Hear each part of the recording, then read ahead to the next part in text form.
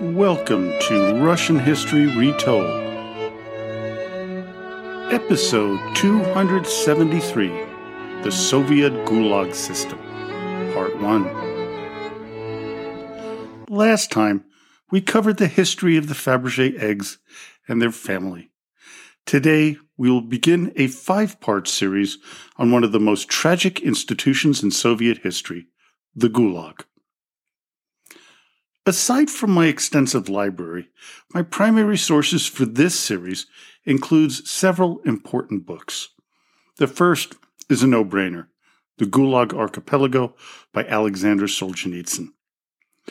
My second, and perhaps the broadest, looks into the Soviet prison system, and this was a Pulitzer Prize-winning book, Gulag, A History, by Anne Applebaum.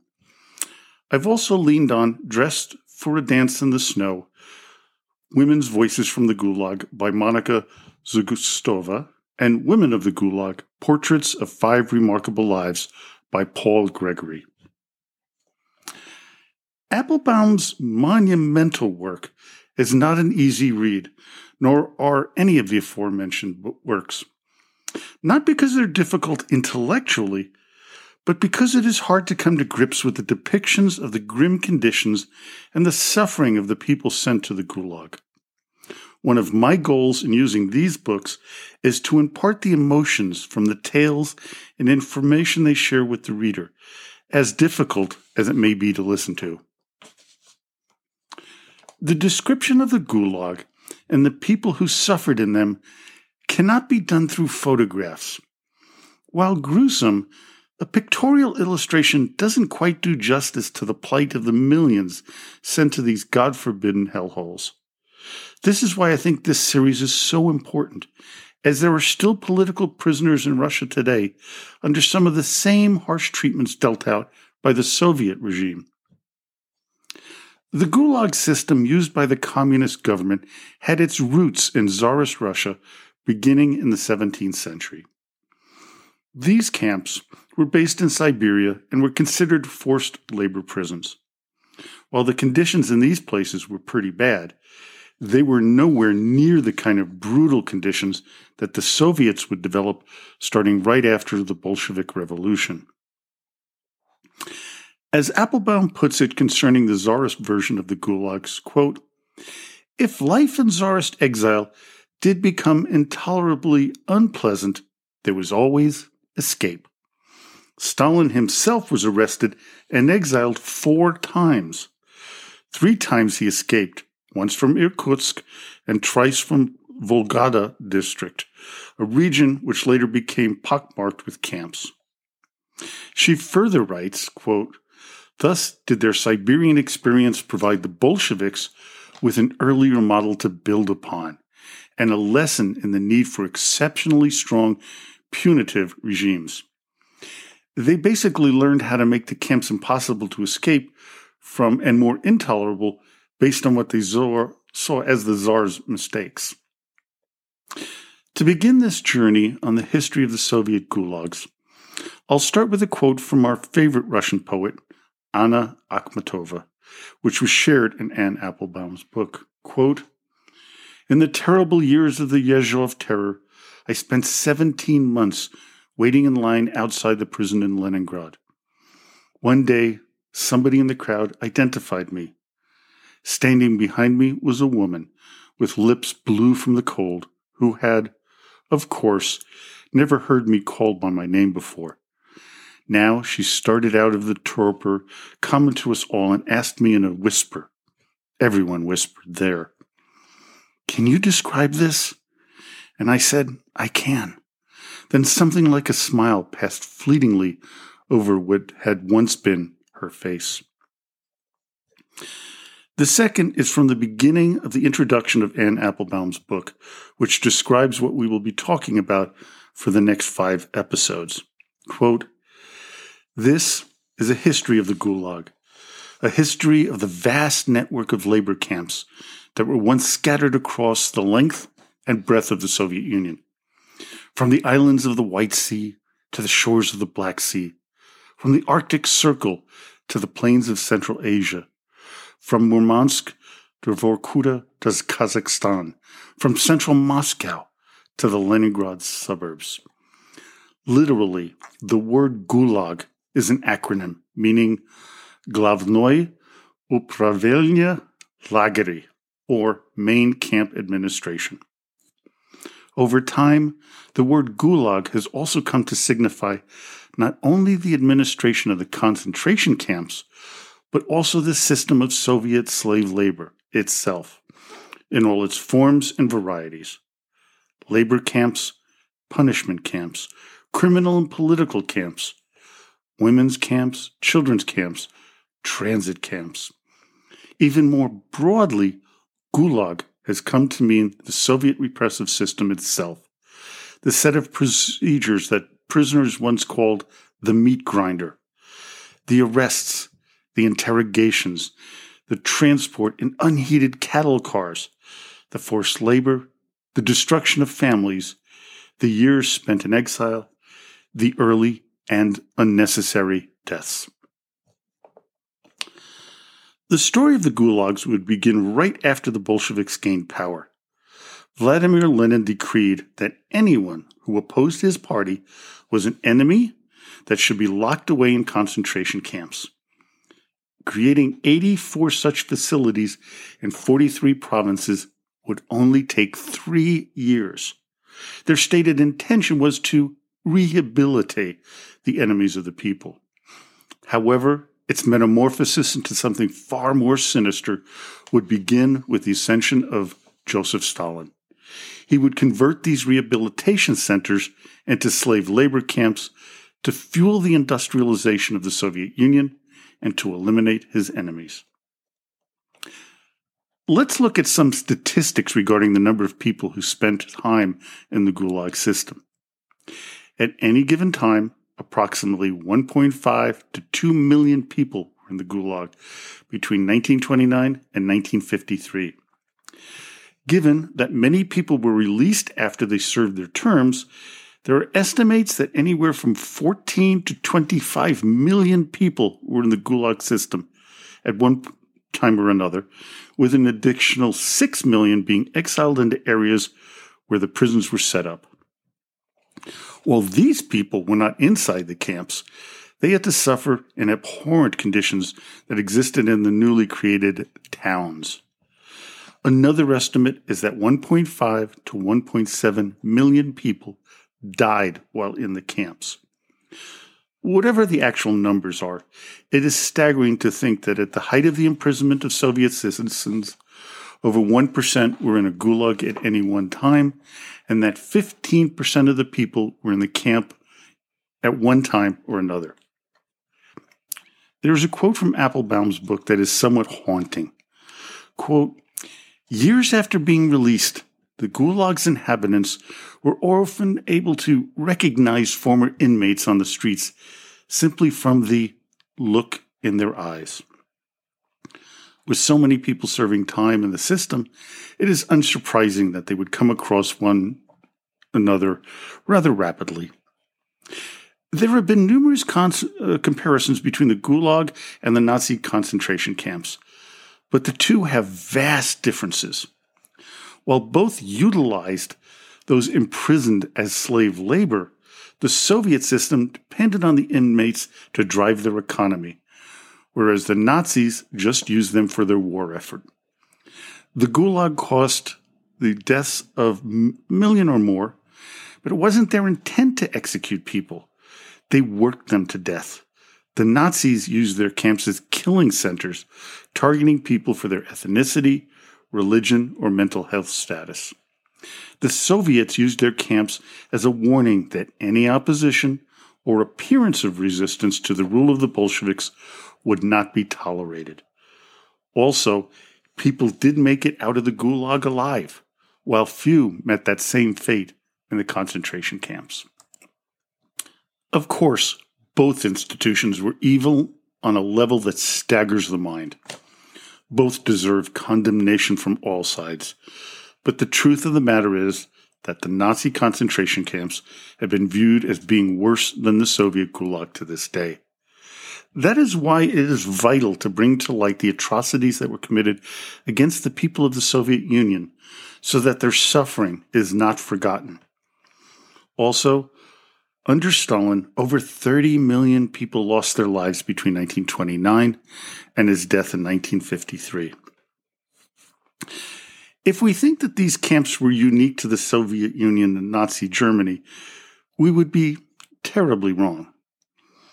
Applebaum shares these historical examples. Quote, "The rulers of ancient Rome and Greece sent their dissidents off to distant colonies.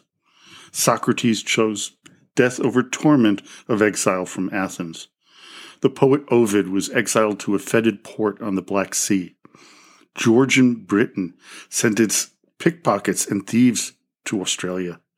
19th century France sent convicted criminals to Guyana. Portugal sent its undesirables to Mozambique." Applebaum also points out that the Spanish set up their first modern concentration camps in Cuba in 1895. During the Boer Wars, the British created camps in South Africa where civilians were, quote-unquote, concentrated. But let's get back to the Soviet gulags. A few things about them and the surrounding areas.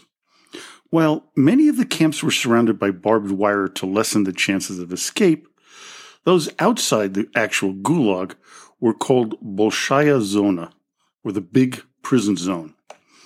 Those who lived there may have had it a bit easier, but it was not, as Applebaum puts it, quote-unquote, humane in any sense. One of the questions we have to ask ourselves is why Lenin ordered the creation of the gulag. It was quite honestly because the Bolsheviks were in a very fragile position after the October Revolution. They had to find and isolate their enemies, especially those with Tsarist connections. The wealthy, those who owned businesses, soldiers in the White Army, and anyone they considered class enemies. The people the Bolsheviks didn't put into the camps were petty criminals. They seemed not to care about them, believing that they would disappear when the socialist utopia came into being. Quoting Applebaum again, quote, "From the very earliest days of the new Soviet state, in other words, people were sentenced not for what they had done, but for who they were. Because of the arbitrary nature of these rules, anyone could be arrested for anything, and that was the case very often. Political crimes were just as bad as real crimes, but who was to say what a crime even was? For example, a person caught not having a ticket on a train could be someone that they considered who stole from the people. That could be interpreted as a political crime, which would get you a hefty sentence in the gulag. What you have to remember is that many of the members of the secret police, the Cheka, and their successor agencies were often very uneducated people. Those with higher educations were oftentimes those who would be arrested for being members of the so-called bourgeoisie. The impetus to build the gulags was the creation of the Red Terror by order of Vladimir Lenin and carried out by the head of the Cheka, Felix Dzerzhinsky, on September 5, 1918.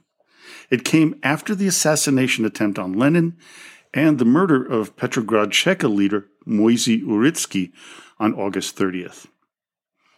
Early on, during Lenin's years in power, the prison system was grossly overcrowded and inadequately prepared for the high number of new inmates.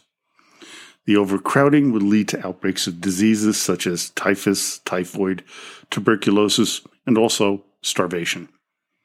One example is the first of the major labor camps, the Solovetsky Special Camp, located on the Solovetsky Islands in the White Sea, having been converted from a monastery into a prison in 1923. In that year, Solovetsky contained about 3,000 prisoners. By 1930, the number had jumped to about 50,000. Solovetsky served as a prototype for the Gulag and was the main labor camp to build the White Sea-Baltic Sea Canal. It was a converted monastery and would house a number of the monks when it was made into a prison. It was also a place that made escape difficult, as it was an island surrounded by brutally cold water. The story of the creation of the White Sea-Baltic Sea Canal is one of sadness, incompetency, and desperation. It is estimated that between 14 and 25,000 people died in its construction.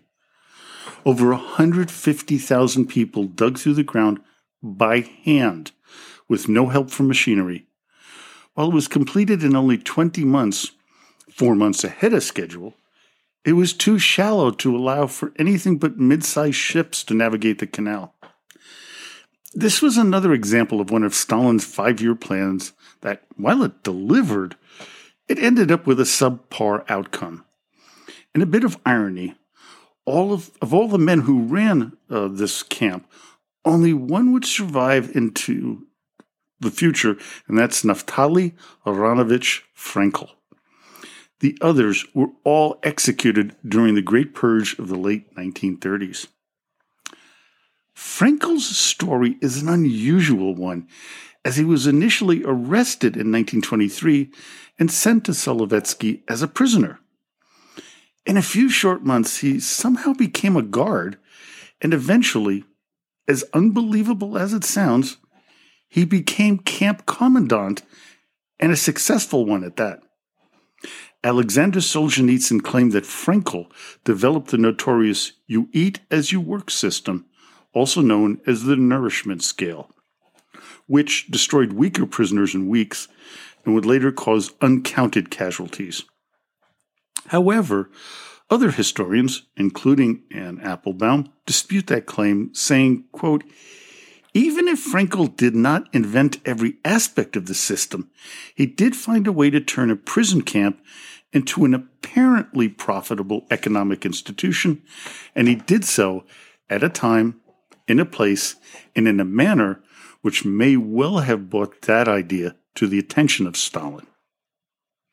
Stalin would meet Frankel and protect him from the purges to come. He would die in 1960 at the age of 76, an old man by Bolshevik standards. So, who were the people who would be sent to the Gulag in the Soviet Union? As Applebaum put it, quote, "From the start, the special prison system was meant to deal with special prisoners, priests, former Tsarist officials, bourgeois speculators, enemies of the new order. But one particular category of politicals interested the authorities more than others. These were members of the non-Bolshevik revolutionary socialist political parties, mainly the anarchists, the left and right social revolutionaries, the Mensheviks, and anyone else who fought for the revolution but had not had the foresight to join Lenin's Bolshevik faction and had not taken full part in the coup of October 1917. However, these prisoners were challenging to work with because they had all been incarcerated in the Tsarist system and knew how to agitate against their captors.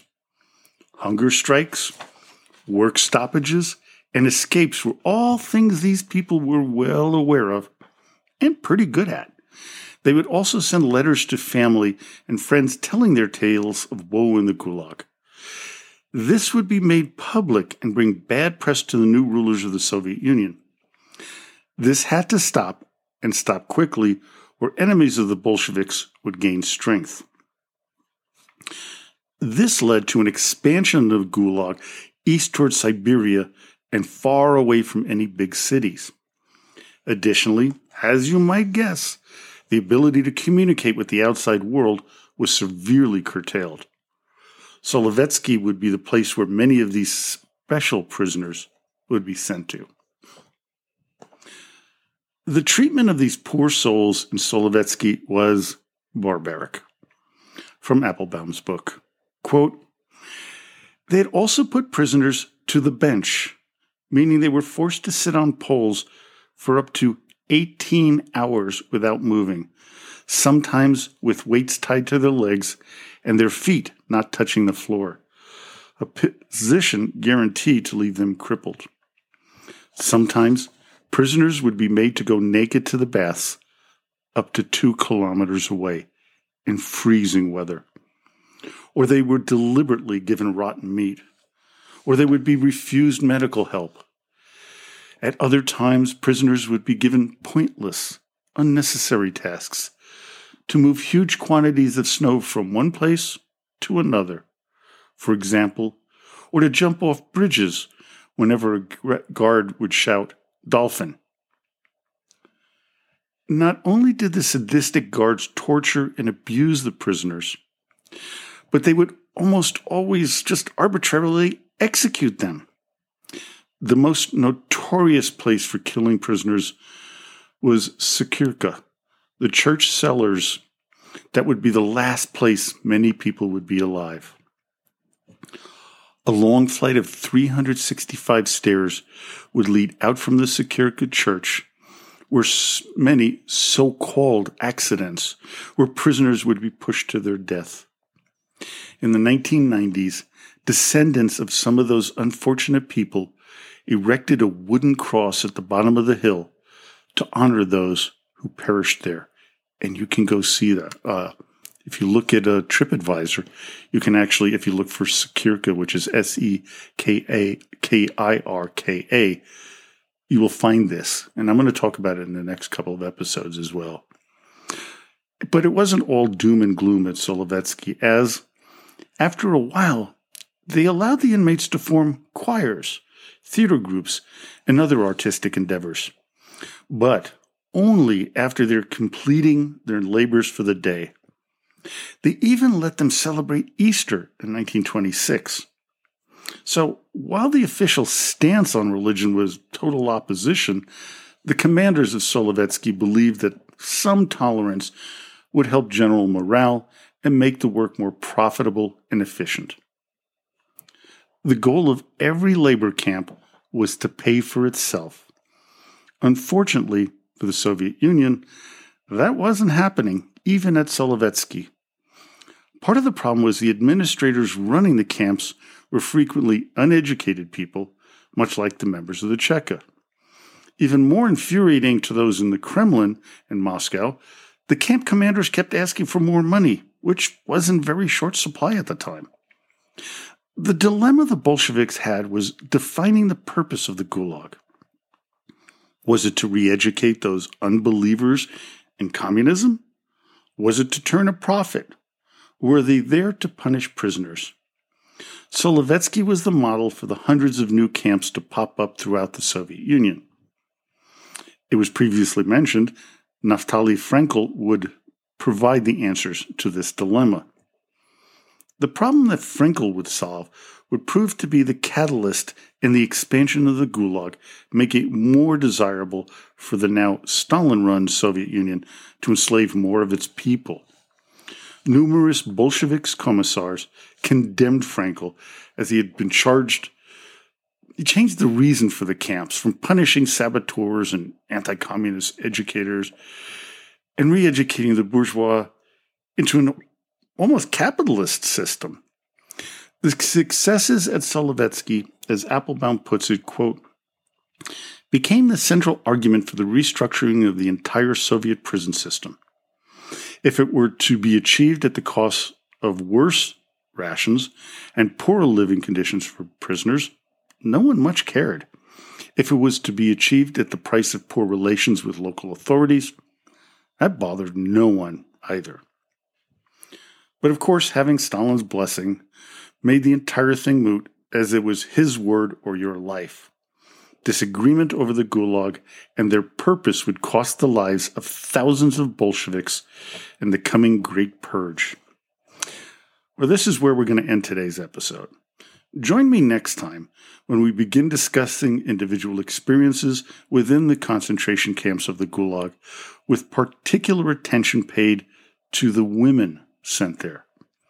So, until next time, до свидания и спасибо за внимание.